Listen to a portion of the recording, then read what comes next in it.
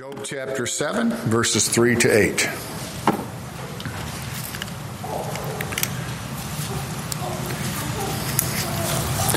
Job is considered one of the oldest books in the Bible, perhaps the oldest. It's considered to be as old as the Pentateuch, which is considered to be old as well, those two sections of Scripture. And of course, Job talks about a lot of really relevant events, current events. It's just amazing how practical the book is. He mentions dinosaurs a couple of times, which leads us to believe there were dinosaurs aboard the ark, died off in the region where the ark rested, and just talks about a lot of things. And one of the things that we find about Job is the problem of depression. And not the Great Depression, but depression. And I have struggled in my life with depression. I get really, really down at times. And so this is always good for me to study this, and I've preached this years ago at another church, but certainly depression is a problem in our society. Depression is a condition marked by feelings of worthlessness, rejection, guilt. Sometimes it's psychotic, and sometimes it can be a lifelong psychotic problem or a neurotic situation. There's a lot involved in depression, so it's not all the same, but certainly we do see different things that are helpful in dealing with depression. Job chapter 7 and verses 3 through 8. You could imagine Job's feelings after he's lost everything. I think if I'd lost my kids, I don't know how I'd cope with that. He lost everything. In Job chapter 7, verse 3, let's stand. I'm sorry, I apologize. You're used to standing and I sometimes forget. Job 7, 3 through 8. So am I made to possess mouths of vanity, and wearisome nights are appointed to me. When I lie down, I say, when shall I arise? In the night be gone. Am I full of tossings to and fro under the dawning of the day? My flesh is clothed with worms and clods of dust.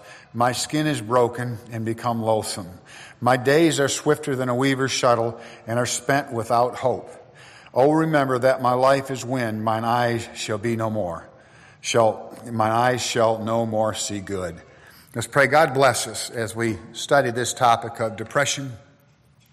And maybe this will be helpful to some who struggle with depression. I have and others have. Many, many people do. So we pray the words tonight are from you, God. And I just pray you to just speak through me in Jesus' name. Amen. Thank you. You may be seated. Look over to 1 Kings chapter 10. 1 Kings chapter 10. So we read where Job was discouraged. We know we would expect that from him. 1 Kings chapter 10. We find here, and you know this story, Elijah, and chapter 10, chapter 19, I apologize. Chapter 19, verse 10, and verse 14, and verse 18. 1 Kings 19, 10, 14, and 18. In verse 10, and he said, I have been very jealous for the Lord God of hosts, for the children of Israel have forsaken thy covenant, thrown down thine altars, and slain thy prophets with a sword. And I, even I only, am left, and they seek my life to take it away. Verse 14. And he said, I have been very jealous for the Lord God of hosts, because the children of Israel have forsaken thy covenant, same thing, thrown down thine altars, and slain thy prophets with a sword. And I, even I only, am left, and seek my life they seek my life to take it away. Verse 18. Yet I have left me 7,000 in Israel, God says, in all the knees that have not bowed to Baal, and every mouth which hath not kissed him. So Elijah's saying, I'm the only one left. I'm the only one living right. I don't worship idols. All of Israel's worshipped idols. Our enemies are triumphing over us. And I'm really weary of all this. And he's having a pity party. And God intervened and said, you're not alone. There's 7,000 other people that haven't bowed to Baal. Sometimes you think you're alone and you think you're the only one in the ship and rowing by yourself. It's not the case. Others struggle as well. We're going to two more passages. Numbers chapter 11. Numbers chapter 11. Verses 14 and 15. And this is interesting. Moses, you think of Moses, the great leader. but we know that he struggled as well. Numbers 11, 14, and 15. Moses says, I am not able to bear all this people alone because it's too heavy for me. And if I deal thus with me, kill me, I pray thee. Out of hand I have found favor in thy sight, and let me not see my wretchedness. I mean, he just can't handle the load. He's overwhelmed. Look to Psalm chapter 6. Psalm chapter 6. And then we'll go to Psalm chapter 45. Or 42. Well, hold on. Let's get to chapter 6 before I mess you up more. Psalm chapter 6, in verses 6 and 7. Here's a psalm of David. He says, I am angry with my groaning all the night. Make I my bed to swim. I water my couch with my tears. Mine eye is consumed because of grief. It waxeth old because of all my enemies. Look over at chapter 31, Job 31. We'll begin to talk about depression in a moment. We're going to look at some more passages. Job chapter 31, verses 9 and 10. Have mercy upon me, O Lord, for I am in trouble. My eye is consumed with grief, yea, my soul and my belly. For my life is spent with grief, and my tears with sighing. My strength faileth because of mine iniquity, and my bones are consumed. Again, David's writing this song or psalm. And then we go to chapter 42, verse 5. You don't need to go there. Let me just say to you, it says there, why art thou cast down, O my soul? Why art thou cast down, O my soul? We're going to go to Jeremiah, our last passage. We'll go to a couple in the New Testament later. But Jeremiah chapter 20. Jeremiah chapter 20. Verses 14 to 18. A lot of scripture this evening, but I want you to see the foundation is clear in scripture. They had problems with discouragement and depression. Verse 14, cursed be the day wherein I was born, Jeremiah says. Let not the day wherein my mother bare me be blessed. Cursed be the man who brought tidings to my father, saying, a man-child is born with thee, making him very glad. And let that man be as the cities which the Lord overthrew, and repented not. And let him hear the crying in the morning and the shouting at noontime. Because he slew me not from the womb, or that my mother might have been my grave, and her womb to always be great with me. Wherefore came I forth out of the womb to see labor and sorrow, that my days should be consumed with shame. All these great people we think of, Elijah and Moses and David and Jeremiah, all, you read it, it's almost like they were suicidal. What is going on here? Cursed is the day I was born. It's gotten so bad. And there's different reasons for all of them feeling that way. Jeremiah writes a complete book called Lamentations, to lament, to weep, to sob, because Jerusalem had fallen. There's a little hope in the middle of that book, in the middle of that book, where it says, great is thy faithfulness. And that's how Jeremiah could get through it, realizing God's faithful. It's going to get better. And of course, he lived to see a lot of tragedy, but also some good. But, you know, here are great men of God struggling like this. Struggling. And there are plenty in Scripture, I believe six people in Scripture who committed suicide. So it's a common problem. It's been a problem since creation and the fall. People have struggled with depression and so forth. Now, here are some symptoms. If you want to know if someone's depressed or if you're depressed, I'm going to read you a dozen symptoms of depression. Number one, self-centeredness. Normally, people who are depressed aren't concerned for others. Eating disorders, anorexia, bulimia, gorging, that is a problem. That's the average Baptist fellowship, seems like, but seriously, the gorging part. But these are signs of depression. Unkept appearance. Remember what David said? You know, he's just, I'm filthy. He said, my clothes are full of mud, and I'm paraphrasing that. It's a sign of someone who's given up. Inconsistent sleeping patterns, either too much or too little sleep, maybe insomnia, another sign. Insecurity, people who think people are always criticizing them. Hypochondria, always thinking they're sick. Lack of joy, gloomy even during good times. Like Eeyore, it can be Christmas morning and there are people who are just filled with gloom. Lazy, lack of motivation, lethargy, no energy. Anxiety or worry. Withdrawal, loneliness and isolation. hostility. People resent other people's happiness, and self-blame. All those are symptoms of depression. And if you have some of those or any of those, you just got to be on guard, because you could be diving down into depression. And if you know anyone else who's struggling like that, you might want to reach out and help them, because it is a reoccurring problem. Yeah, and I guess I've taken 30 or 40 psychology classes. All the things I've studied, one of the worst in the Christian realm is depression. It really is. People really get down. The results of depression, I'm going to give you 4. Number 1, a bad testimony. You say, Pastor, what are you saying? I'm going to spell it out right now to just so you understand. Depression is sin. When I get depressed, I'm sinning.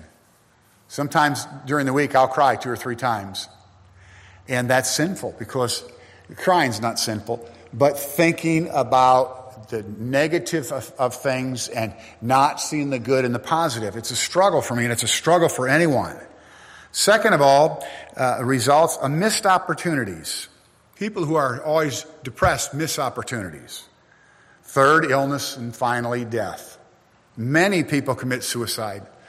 Sadly, during the pandemic, many committed suicide. Many teenagers have left this world early because of depression, not knowing how to cope, and taking their own life. And I was reading an interesting fact. I think it's 70% of people commit suicide. Those who commit suicide, 70% are on gloomy, dreary, dark, rainy days. On a sunny day, there's proof that people are a little more optimistic and cheerful. That's an interesting fact. Causes of depression. And there are many here. I'm going to list 12 again, and we're going to look at some scripture in a moment. Causes. Present relationship with God is not what it should be. There you go. Now you know where it all begins. Your relationship with God isn't what it should be. And that's what always drives me to my knees. When I get down, I think, all right, I got to get on my knees right now. And sometimes I'm in my office, sometimes I'm at home, and I'm getting discouraged and thinking about things, and I just have to just drop on my knees and say, God, forgive me. I'm a pessimist, I'm negative, I'm looking at things from a bad perspective, I'm doing the wrong thing, help me with this. Now, I have a great father-in-law, and I had my grandmother was a wonderful person. Those are 2 people I've known in my life that told me not one day in their life were they ever depressed. My father-in-law is what's called a sanguine. Just happy-go-lucky all the time, never depressed. And that's a great thing. My grandmother never got depressed. She was always up. And when I was in college struggling to call my grandmother, I'd hang up that phone. I felt like I was on cloud 9, because she was one of those great ladies that just lifted me up. And so I'm thankful for that. Causes, as we said, present relationship with God. Second of all, past relationship with family wasn't what it should have been. Believe it or not, many, many, many people are depressed because they had a bad relationship with a mother or a father, maybe even an ex-spouse. And that can lead to depression. Temperament also is part of this. The melancholy temperament. I'm part melancholy and part choleric. Randy Hedrick thought I was sanguine because I'm happy. I said, no, I work really hard in prayer to put myself in a good mood, because if not, I'm a negative guy. That's lousy, this sound system, and the roof leaks. I have to guard that and watch that in my own life, because I can be that way. Randy Hedrick thought I said, no, I'm not. But temperament. A Greek physician, Hippocrates, in the 4th century, classified 4 temperament types. One of those 4 is the melancholy. Tim LaHaye picked up on that study and wrote a little practical book, The Spirit-Controlled Temperament, and it gives the 4 temperaments. The melancholy is the one who gets depressed. The phlegmatic is the guy who's just a perfectionist in all areas, and they had the most difficult personality to work with. The sanguine's the happy-go-lucky. Oh, you want to shoot the sanguine sometimes, because, they're always, and that is a great attribute. But, if you're not in the same mood, you're like, how can this person always be that way? And so the melancholy, sanguine, phlegmatic, and choleric. Choleric's a very organized person. and has to have things really perfectly in order. And they're natural leaders. So a cleric can walk into a situation where there's chaos and take over the leadership of that situation. And I know that's part of what I am, and I have an odd mix of cleric, melancholy. A few years ago, before I came here, I was asked to be a jurist at a court case, and there were 24 jurors, which is double of the norm of 12. And we're all just sitting there. We all made a comment or two. And they saw something in me, I don't know, because the judge said, all right, we need to choose a foreman. And 3 people pointed at me. And everyone else said, yeah, he's the foreman. It was interesting. I had made one comment, but they picked up on it. And so I was the foreman of the jury. And I thought, this is weird. How did I get appointed this position? And that's happened to me over the years. And so God has used me in that regard. But, the negative side of being a cleric is a cleric can run all over people. And so if a cleric's not in prayer, that personality type will run all over people. And I got off the subject because we're just really talking about the melancholy. So melancholy is one of the temperaments. Then physical illness is another cause of depression. People who are physically ill, that just naturally gets you down. Bad emotional experiences. The soul is the seat of our emotions. All of us have a soul, obviously. And our emotions are vitally important. And you can damage someone's emotions and really cause them great harm. So be careful with those angry words, because you're going to hurt someone who struggles with depression. But emotional experiences. And then we already said environment, weather, certainly. Uncontrollable problems, and that, of course, is obvious. There are things that creep up on us in life which can cause us to be depressed. A rejection. If you had a parent that rejected you, someone very close to me who struggles all the time with depression, I knew part of the cause of it just because of my training in counseling, and I just said to him, your dad rejected you, didn't he? And he said, how did you know that? I said, because you're a man and you're grasping for self-esteem so hard. It's very obvious you need a lot of encouragement from me and other men in your life. That can be a result of being rejected constantly by 1 or 2 parents. It's so damaging as parents, and I know you all already know this, to say things in a negative way to our kids and grandkids. Just don't be that way. You're never going to amount to anything. I remember in school, my dad would get angry about my grades. I thought D's were pretty good, but he didn't. And seriously, he would get on me, but he would never cross that line of saying, you're not worth anything. But he'd get all over me. He believed I was smarter, and I'm glad, but I had a friend whose dad would tell him he's worthless, he's an idiot. How many of those people end up in jail? So words are very important. So we have to realize that we can be harmed by others' words.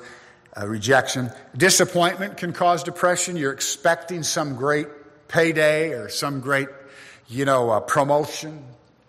You're expecting this or that, and it doesn't come through, and all of a sudden you find yourself depressed. And here's another one that's interesting: guilt over sin. Guilt because of your past sin. And folks, you got to realize the grace of God takes care of our past sin. Sometimes I think back and I wished I hadn't done that, and I wished I hadn't done that. And I find myself, even yesterday, I found myself saying, God, forgive me for something that happened 30 years ago.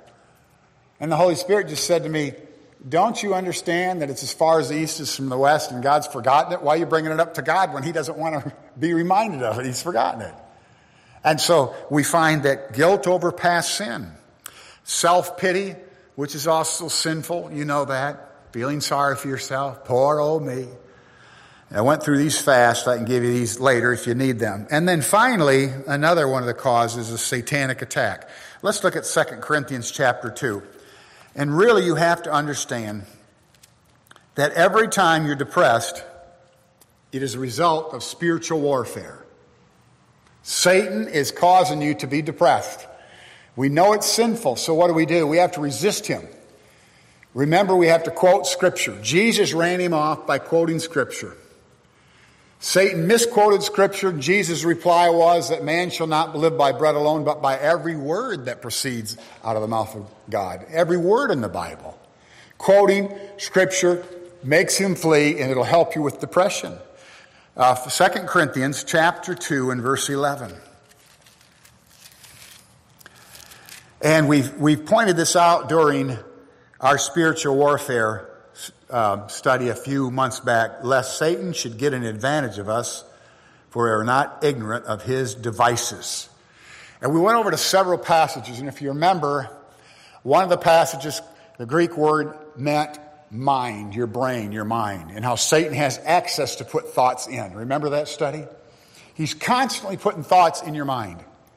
While if your weakness is lust, guys, he's going to put a picture, which all men struggle somewhat with that, but he's going to put a picture of a woman in your mind and create an image in your mind for you to lust over. If it's depression, what's he going to do? He's going to tell you you're worthless. You're dumb. You're not pretty. You're not handsome. You're a louse. That's how he operates. He fills our minds with thoughts that aren't accurate, that aren't true. He's a liar and the father of lies. And we have to take the Word of God and rebuke him. In Hebrews chapter 4:12, I love that verse. It says, and we're going to go to 1 Peter in a few moments, but in Hebrews 4:12 it says, the Word of God is quick and powerful and sharper than any two-edged sword. And it's able to discern the thoughts and intentions of the heart.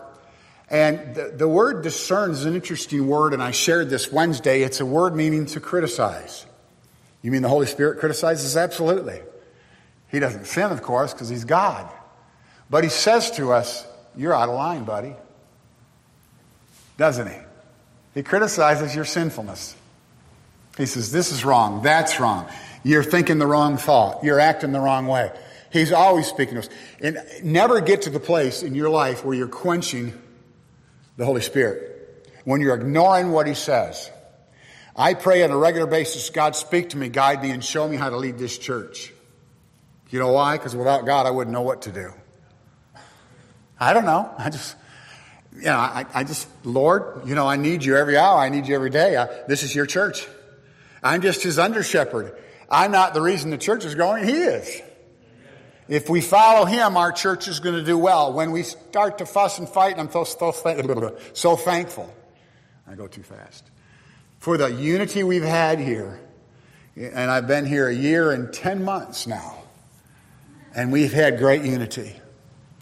And I'll tell you, I know many pastors that say, well, my honeymoon ended. I've been there 6 months and we're having trouble already. Or a year and it's over. I've been in ministry many years and I've never had a church split. I thank God for it. Because if we follow him, our church will be healthy. Our church will be healthy. And so we have to submit to him and allow the Word of God. That's why I tell you to read the Word of God. So it'll criticize you. It'll say, Dan, don't call those brownies rye bread. You knew it was a brownie when you said, I'm eating some rye bread. I'm joking, but I told Frank he had brownies, and I said, I'm going to eat some of this rye bread. And I ate a brownie. And I'm joking, but if I weren't joking, we all know I struggle with that.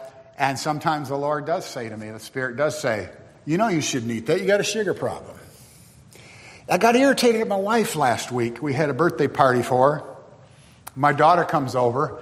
I bought some ice cream. We had quite a bit left over. So I'm thinking, it's going to be a lot left over. I'm going to enjoy ice cream this week. My wife said, Liz, take this ice cream. Your dad doesn't need it. And I paid for it. Yeah. And I use myself just to help you to understand. I fight the same battles you do. And I use that all the time so you can identify with it. But we all have our weaknesses, okay? Self-control is part of the fruit of the Spirit. It's not 9 fruit. 9. The fruit of the Spirit is 9-fold. It's not 9 different fruits. It's fruit, not fruits. The fruit of the Spirit. And self-control is one of them. And I wish that weren't in there. But if I'm in the flesh, I'm doing the wrong thing. Now, 1 Peter chapter 5. And you know these verses. I want to be done on time because we have a brief business meeting. And so I'm going too fast. 1 Peter chapter 5. And you know these verses. And this is an amazing passage of Scripture. 1 Peter chapter 5, verses 8 and 9. And you know the verses. Be sober. Now that doesn't mean the opposite of being drunk. This means to be of a sound mind. Gird up the loins of your mind. Think straight. Of course, drunkenness is wrong. I'm not saying that. But in this passage, the word means to be of a sound mind. Don't allow everything in your mind. I'm ADD. I've told you that. Which means my attention can go all over the place. I was riding my stationery yesterday. I'm trying to pray. And I couldn't pray. More things were popping in. So you know what I do? I start quoting Scripture. You know, I quoted, let this mind be in you which is in Christ Jesus. Gird up the loins of my mind. I quoted my mom's verse, Philippians 4:8. Think on these things. And then I was able to pray. But if you're not aware of Satan's attack, be sober-minded. He's putting thoughts in your mind. And then he says, be vigilant. In other words, be on guard. Because your adversary, the devil, as a roaring lion, walketh about seeking whom he may devour. Whom resist steadfast in the faith, knowing that the same affliction are accomplished in your brethren that are in the world. Clearly, we have to be on guard mentally. Be sober-minded. Realize what he's up to. I'll guarantee you today, every person here had a thought they shouldn't have had today.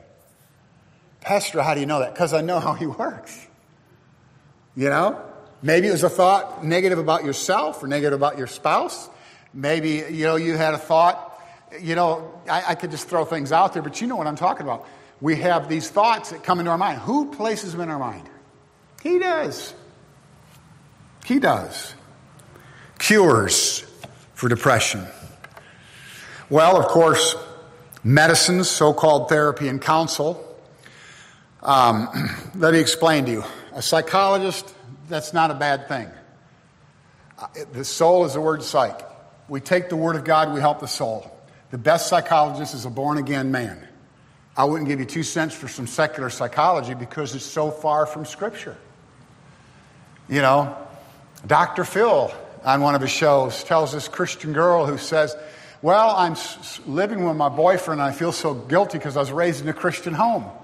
Dr. Phil says, you need to get rid of all those thoughts about Christianity and live your life and enjoy life. And I thought, that's the worst counsel in the world. The Bible says, to avoid fornication, have a wife. And that's not quoted exactly, but that's what it says. To avoid fornication, let every man have his own wife. And so I was really upset, but you can't harm him with a TV screen. You can't throw something at the screen. He's not going to feel it. But secular counsel sometimes is terrible. It's terrible. And so, and sometimes counselors just want to right away give you medications. Now, there are some good medications. There are some helpful medications. It's amazing sometimes we think medications are good from the neck below, but we don't want to take anything for our mind. But there are drugs that help schizophrenia. There are medicines that can help. So don't just rule out drugs, but that should not be the first resort. We go back to establishing the right relationship with God. That's a big start. If you need medication, that's fine. But the secular answer is always drugs and secular therapy and secular counseling. So I'd give you $1 million for a Christian counselor. I won't give you 2 cents for one that doesn't know the Word of God. Because to take the Logos and help the psych, you got to know this book. And so we realize that. All right. Cures, we've already mentioned the secular ones, the biblical cures. Number 1, realize depression is sin. Number 2, repent. Confess it to God. If you're lost, of course, repentance brings you to salvation. But for a Christian, you confess it. Every time you're depressed, Lord, I'm sorry. I've got a little note on my desk. Depression is believing that God can't fix it. And below it, it's got anxiety is believing, I can't think of the anxiety one. But when we're depressed, we don't believe God can solve this problem. We allow it to just fester. We've got to have trust in the Lord and believe that He is able to help us with whatever we're depressed about. Establish a consistent prayer life and devotional life. Guard your thought life. My mother always quoted Philippians 4:8. I used to get so angry at her. I'd be in a negative or discouraging mood, and she would say, now, finally, brethren, whatsoever things are, whatsoever things are true, whatsoever things honest, whatsoever things are, Just what things are pure, what things are lovely, what sort of things are of a good report, if there be any virtue, if there be any praise, think on these things. And I'd say, shut up, Mom. She didn't hear me say that. My dad would have killed me. But that's the way I felt. But when I walked away, that scripture would just start working on me. And as a young man, had been a Christian for a while, and I had to come to the conclusion that Mom was right. Get involved in church. Don't just attend church. Get involved. Even if it's something very simple. I love Ecclesiastes, remember thy Creator in the days of thy youth, because as we get older, we can't do much anymore. And, we see our deacons getting older now, and they can't carry the load they used to carry. And age is one of the things that cause us to not be able to get involved. But if you're healthy enough, do something in the church. Just say, Lloyd, can I put the prayer letters on the prayer letter board for you? You know what a job it is for him to put those up, and yet he does a good job of it. Each month, the prayer letters takes the old one down and puts the new one up. That's not a lot of work, but it'd be a great help to him. And so get involved, and then put others ahead of yourself. Joy is Jesus, others, and yourself. Your prayer life, when you pray, you should be praying for others first, and yourself last. Choose uplifting music and friends. Music's important. Choose the right music, the right friends. Have an accountability partner. I've always had in my life someone who can call me out and point out something in my life. I love that. One guy's name's John. He's older than I am. And when I call him up and I've got this mood or whatever, he'll just say, well, here's the problem, and he'll point out something with me. I hate it, but I love it. Accountability. So important. And your spouse is a real good one who can say to you, your attitude's not very good. Dogs are, I love dogs because they never, ever give you any back talk. I mean, if you lock your dog in the trunk and your wife in the trunk and you open the trunk, only one of them is going to be wagging their tail.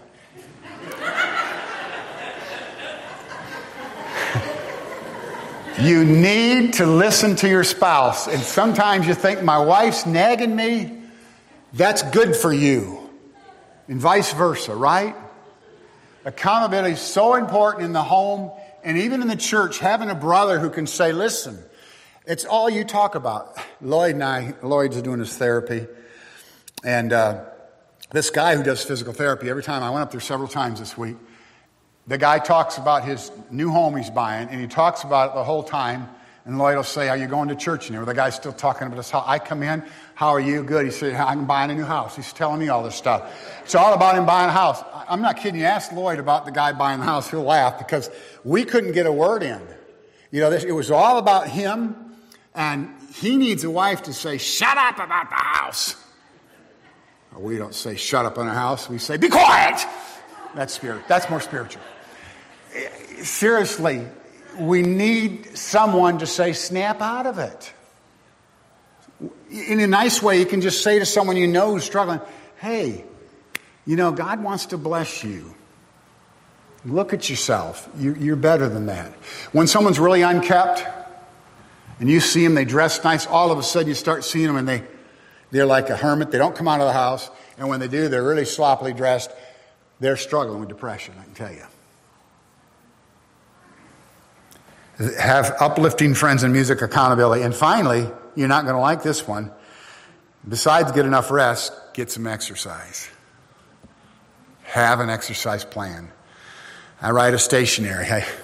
Years ago, I rode my bike outside for many years, and I still may once in a while, but I was up in Saudi, and I was riding my bike outside, and I hit a wet spot, and I went sliding across the asphalt, and I was skinned all the way down here, and I could hardly move, and I got up to preach, and our music guy, he's a nut job, he's a good guy, but he said, Pastor, he's really in bad shape. He fell off his bike, and everybody was going on. He said it was a stationary bike.